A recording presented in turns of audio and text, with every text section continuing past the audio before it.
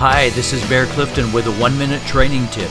If you struggle with the thought of sharing your faith, you're not alone. I've been a pastor for 25 years and still find it easier to preach a sermon to a church full of people rather than strike up a spiritual conversation with someone outside my church.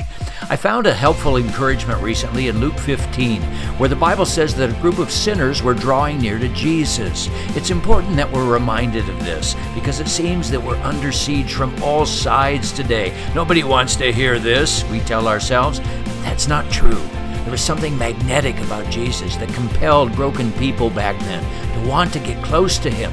And they'll still come running today, if only they could hear of the life and freedom that Jesus offers. So snap out of it, my friend. There are reasons why the lost will come to Christ. They're the same reasons you came the first time. Remember, then tell others about the Lord you love. This is Bear Clifton with Train Yourself Ministry.